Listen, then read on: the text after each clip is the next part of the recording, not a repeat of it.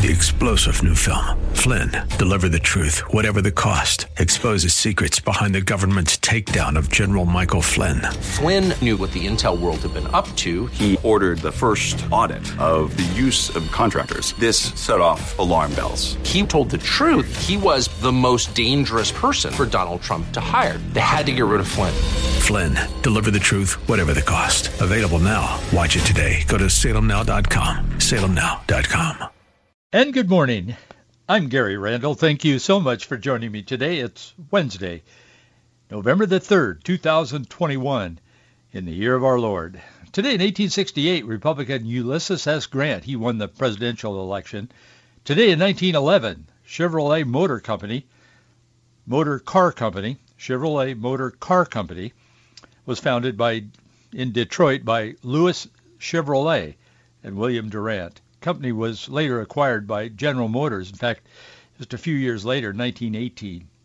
Today in 1936, President Franklin D. Roosevelt won a landslide election over Republican challenger Alf Landon. You probably have never heard of Alf Landon. Most people have not.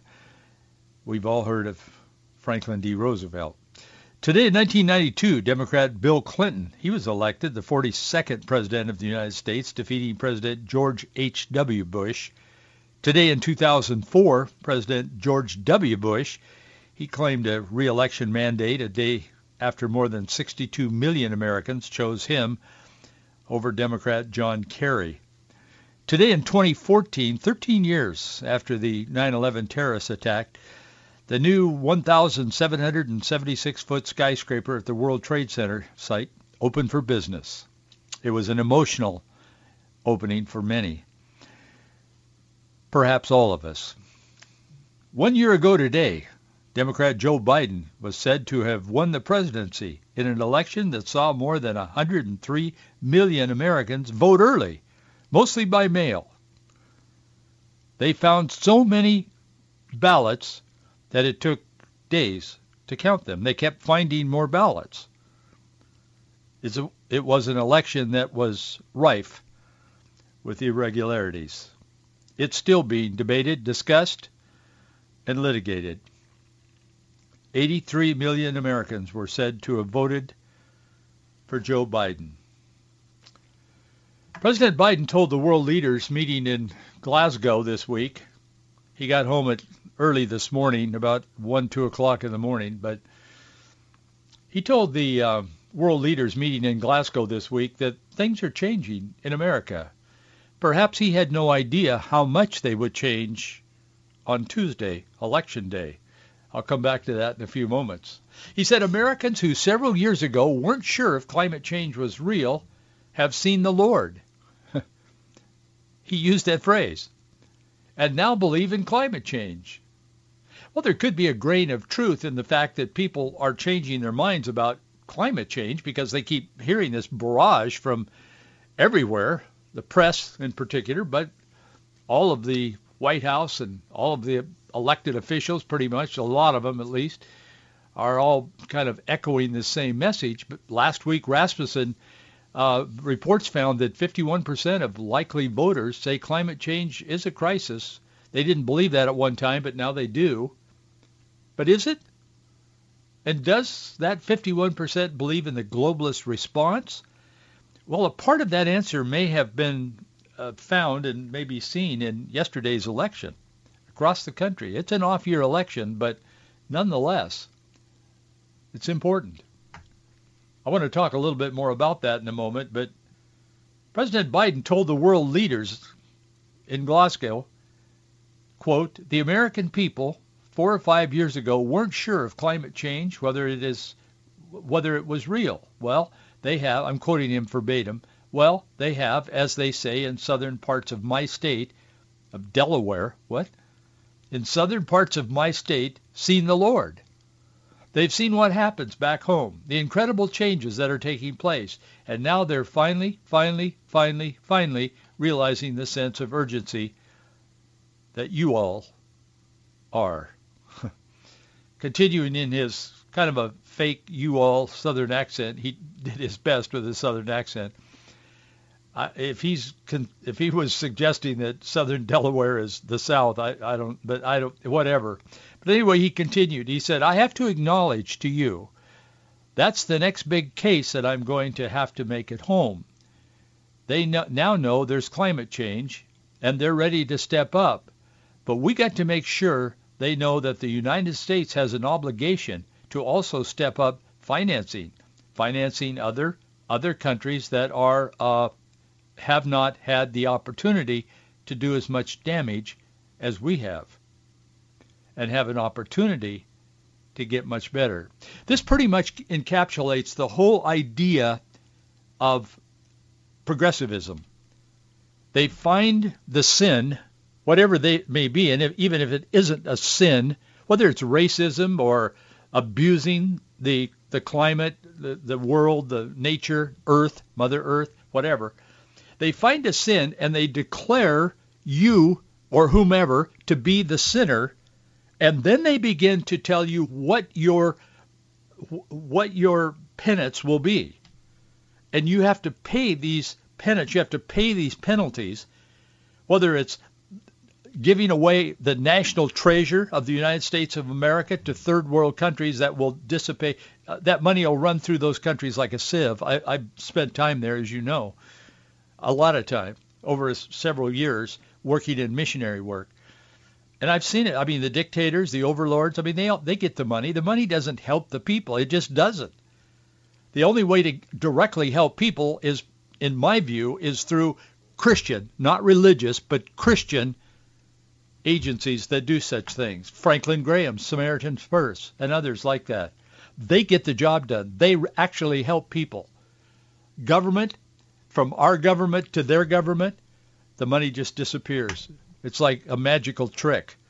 And these guys live in, I mean, they live big, and the other people are living in squalor. And that's why they are third world countries. They're held down by that kind of leadership. So anyway, when he says we're going to massively move this money from America to, because we have abused the climate more than they have, so we now have to pay, so we're going to give them all the money. And I guess there's a sense that makes someone feel good about that and say, well, we're doing our best. We're trying to, we're trying to pay for our sins and so on.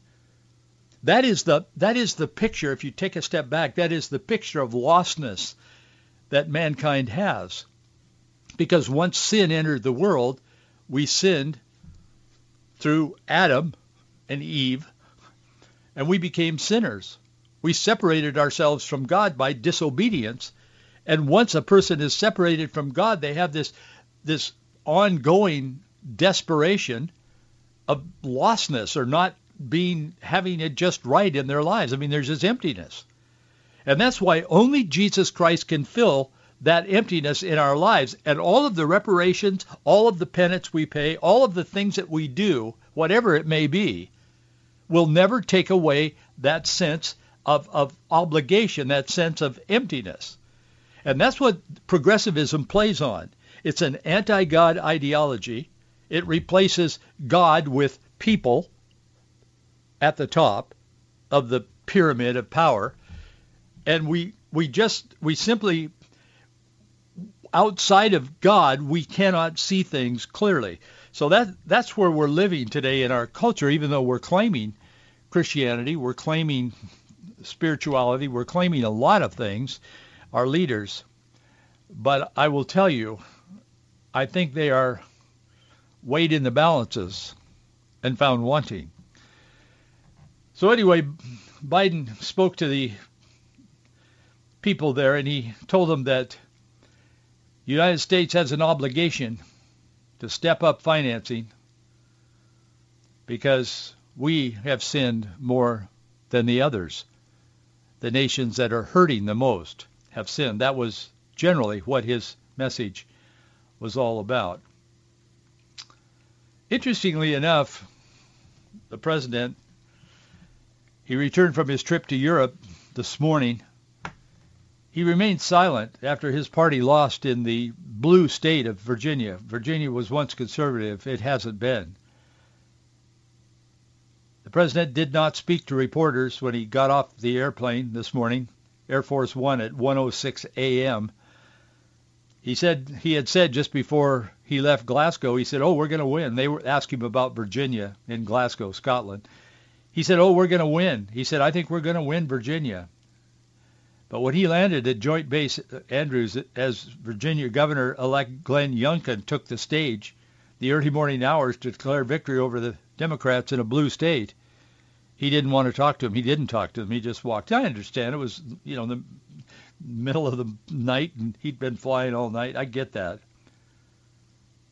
But he was also silent as he arrived at the White House later on when people were saying, "Talk to us. How do you feel?" Whatever. He wouldn't talk. He campaigned for him twice, and I'm making a point here. He campaigned for him twice. Barack Obama campaigned for Terry McAuliffe, the guy that there was no competition. Nobody thought that he would become anything other than the next governor of Virginia. McAuliffe is a banner carrier for the Democrat Party. I mean, he's been in it, and he's been with the people at the top, the Clintons, the Obamas. He's one of them. He is one of the elite of the Democrat Party. How in the world could this, what's his name, beat him in an election? Well, it happened. And I will tell you, the media's in meltdown today. They are beside themselves. NBC and the rest of them, and their news channel, MSNBC, and so on. Even in Seattle, there was a bit of a shift. Don't start celebrating. Those of you who live in Seattle, it's not a landslide, but there was a movement toward some not conservative but Republicans, even in Seattle.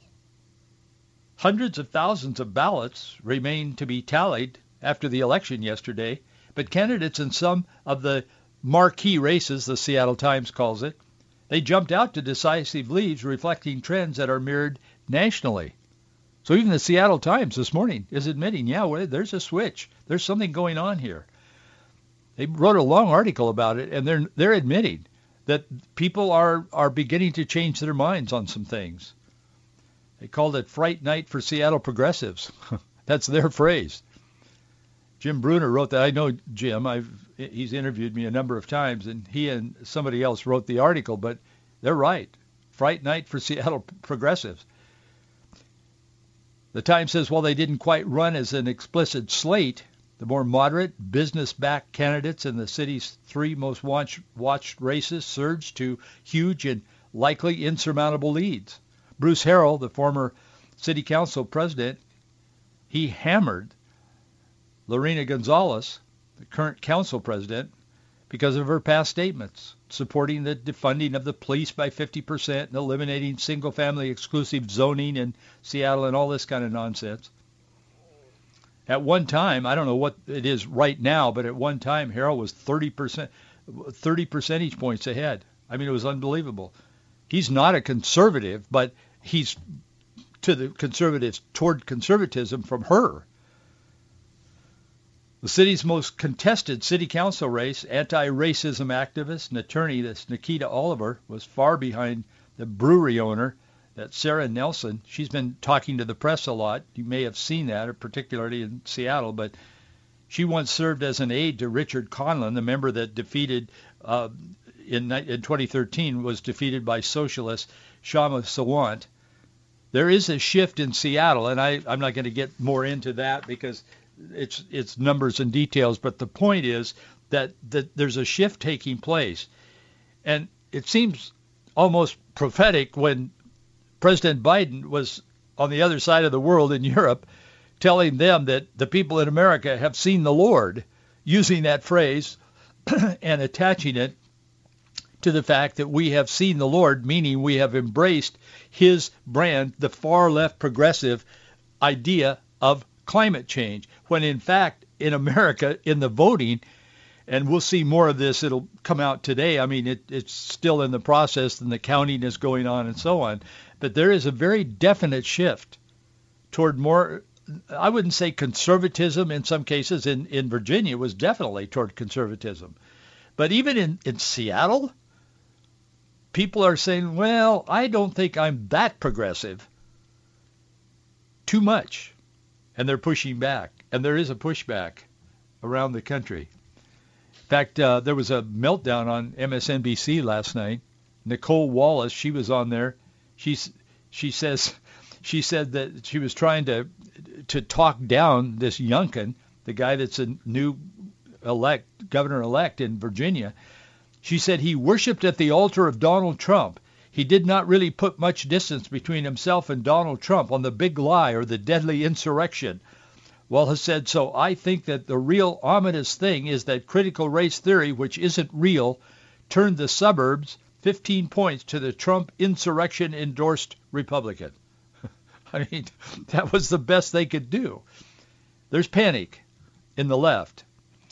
Even some of the far-left magazines, widely read but far left, like Rolling Stone, they're asking Joe Biden why he isn't doing more for the progressives, not less. So there's pressure on this man from every side because he claimed on the one hand coming in to be a moderate, and he came in and was co-opted by Bernie Sanders and the far left progressives, and he's gone along with it because his main goal is to be president, not necessarily to help the nation. I mean, I'm not judging him. I'm just saying I'm looking at what he's done and said.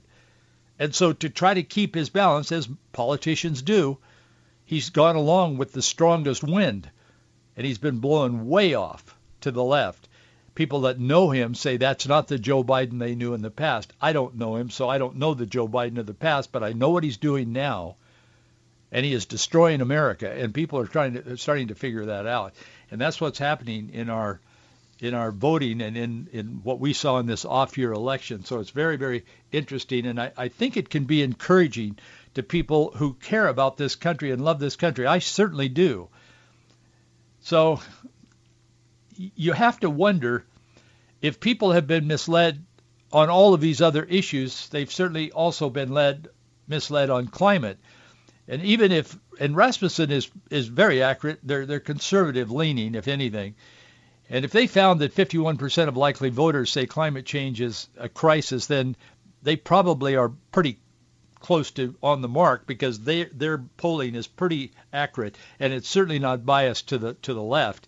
I can tell you that. So if 51% of us agree or are saying that we agree that there's a crisis with the climate, I wonder if we agree with the solution that's being put forward by the president. I don't think we are. As I said, less than 2 months ago, Rolling Stone magazine published this feature article. It was critical of Joe Biden, but not because of what he was doing, but because of what he wasn't doing. They're saying you promised to go further to the left. You promised to be more progressives, and now you're not doing it. You're not following through. They made this big statement. I mean, I don't regularly read Rolling Stone magazine, but I'm aware of what they write about because millions of people read it. And they were telling him, they were pushing him further left. So here's a man that is compromised because he doesn't seem to have real strong personal views about things other than his being president. And he's being pushed and driven by the winds. And even the Bible talks about men that are unstable, that are double-minded and unstable in all of their ways. And I think that's what we're seeing politically now. So when the left is demanding much more climate action and not so much talk, they say you're talking the talk, but you're not doing what you're claiming that you're going to do. I think they titled their article something about less rhetoric and more action or something like that. I mean, it was amazing. And they said they said climate is the first and foremost in the mind of the radical left. They said that's what we want is more of that. It's a tool to advance a social agenda. And in this case, globalism. And so here's a man that is compromised. He doesn't know what he believes, but he's president of the most powerful nation in the world still. And he's trying to now sell climate change, and 51% of Americans are believing this. I want to take a look at this today from a biblical point of view. Let's talk about climate change in general, just specifically, because that has dominated the world news over the last 2 or 3 days with these folks meeting in Scotland and so on. But I want to leave you with 4 things today that we can talk about a little bit about biblically, how we look at this climate change crisis. And this would apply to every major issue today. I mean, Youngkin became governor, and I don't know a lot about him, but what I've read, he seems to be very strong family. He's got, I think, 3 kids. I saw them last night, on television.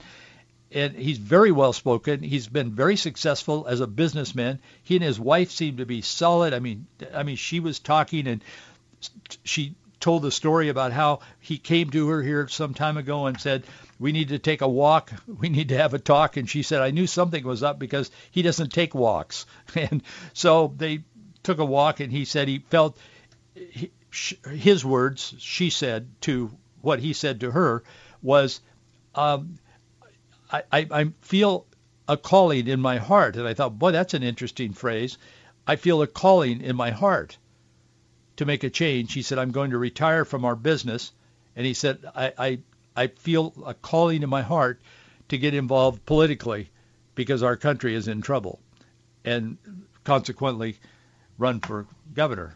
Nobody believed he would win. Nobody did. He's very articulate from what I can see, and he's bright, certainly capable, but nobody thought he would win. There's those kinds of things are happening, and I think this election, I know I want these things to happen, but I think I see in this election something taking place. There's a movement that the left has completely missed because they have become so complacent because they've had it their way now for quite some time, and this last 8-9 months with Joe Biden as president has been kind of the glory of their work, so to speak. So we'll see what happens. But God is not through with all of us yet, and don't be hopeless about the political condition and our culture today. I know the culture is going to continue to get worse until the coming of the Lord. I understand that. I've been a preacher and a pastor and my whole adult life. I get all that, and I believe it. But I will tell you that God has called us to be salt and light in the culture as long as we're here. And I want to be faithful to that as well. And I kind of like America, and I like what it has stood for over the years and how we were founded. And I think many of you do as well. So don't be totally discouraged by all of this stuff that we've been drowning in over the last year or 2 or 3 or 4. But I will tell you that I think there's a change, and I think we're going to see more, not less, of this. People are fed up with it. The whole leftist movement, the wokeism, the transgender, spending days sitting in classrooms looking at your belly button trying to figure out if you're a boy or a girl, and these are 5-year-old kids sometimes. They're sick and tired of that. They're fed up with it. Let's talk about climate change for a minute. God is ultimately in control. Scripture is very clear that God is sovereign over everything. Psalm 115:3, including the weather. Psalm 148:8. Check that verse out. We certainly can impact the environment, and we do, but we are not the be-all, end-all of what happens on earth because God is in control. We're called to be stewards, to have dominion over creation. But throughout Scripture, we see the balance of man's responsibility and God's sovereignty. In other words, we're co-laborers with God. Paul said that. Genesis 1:28 suggests that. We are co-laborers with God. God is glorified when we show the same care for and delight in his creation as he does. So I'm not suggesting that we just let the environment go to hell in a handbasket. I'm suggesting that we have a responsibility, but we don't worship that which has been created, and we don't bow down at the altar of climate change, so to speak, because the climate has always been changing. Second thing I want to leave with you is that God has commanded us not to be afraid. There's at least 365 times in Scripture where the Bible says not to be afraid. That's one for every day, if that's the exact count. I mean, I've seen other counts as well, but some have said 365. But we live in a day of fake news, clickbait headlines, and politically driven decisions that the media is obsessed with presenting as the only option to stave off these impending doomsday. Whatever it is, climate change, I mean, it doesn't matter what it is. Everything becomes a crisis because that's how they advance shots, vaccination, whatever. That's how they advance the far left agenda. The media always, or nearly always, presents the radical left climate agenda as based on a large consensus of scientists. If you pay attention, you'll hear that word again and again and again. It is a large group of scientists, but there is a also fairly large group of scientists who have a very different view of temperature change on the Earth, and they do not see it as man-caused. That is not a settled science. They say it is. Barack Obama makes a big deal out of it and others. But when the media drives us to anxiety and fear, the biblical Christian needs to pause and remember that God is in control and we are his co-laborers, and he created the heavens and the earth, and man isn't in charge. And biblically, climate change as it's presented by the left and was in Scotland now and is every year is not biblical. It does not square with Scripture. The third thing I want to leave with you very quickly is that God has promised that the seasons will continue. After the flood, God made a promise to Noah and his descendants that we would be included with those descendants, that, quote, while the earth remains, seed time and harvest, cold and heat, summer and winter, day and night, shall not cease. That's Genesis 8:22. So God says the seasons will continue as long as the earth continues. According to God's word, seasons will continue to be able to grow food. Will the climate change? Absolutely. It has in the past. It will in the future. It could be that in some regions we'll become less productive, others will become more productive. But even as climate changes, we know that based on God's word that predictable seasons will continue because God's word says they will, even within the context of change until the end and Christ's return. So ultimately, God's word tells us heaven and earth will pass away while God's word will not. And God's word says that we will continue until the end with the seasons, the climates, the seasons. And the last thing is the importance of human life. Genesis 1:27 tells us that we are made in the image and likeness of God himself, unique above all creatures. The Bible is clear that his people are to be people-oriented. And I would suggest to you that rather than becoming paralyzed by fear of climate change, how about we become energized and begin to tell more people about the gospel of Jesus Christ, because that is the message that the people are missing in this world today, and that's when they will truly see the Lord. Well, I'm out of time, but thank you so much for being with me today, and thank you for your support. We need it. I'll see you tomorrow.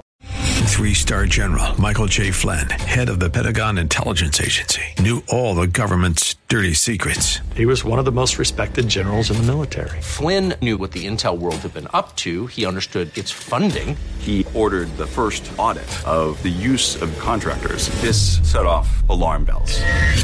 The explosive new documentary, Flynn, Deliver the Truth, Whatever the Cost, uncovers the facts behind this scandal. Flynn told the truth. He was the most dangerous person for Donald Trump to hire. I find out the worst enemy that I'm going to face in my life is right here in America. They took my assessment and they wanted me to change it. And I was like, I'm not changing it. They had to get rid of Flynn. With in-depth interviews, archival footage, and never-before-seen personal records of the man behind the headlines. I just felt like I was drowning. Flynn, Deliver the Truth, Whatever the Cost. Available now. Watch it today. Go to salemnow.com. salemnow.com.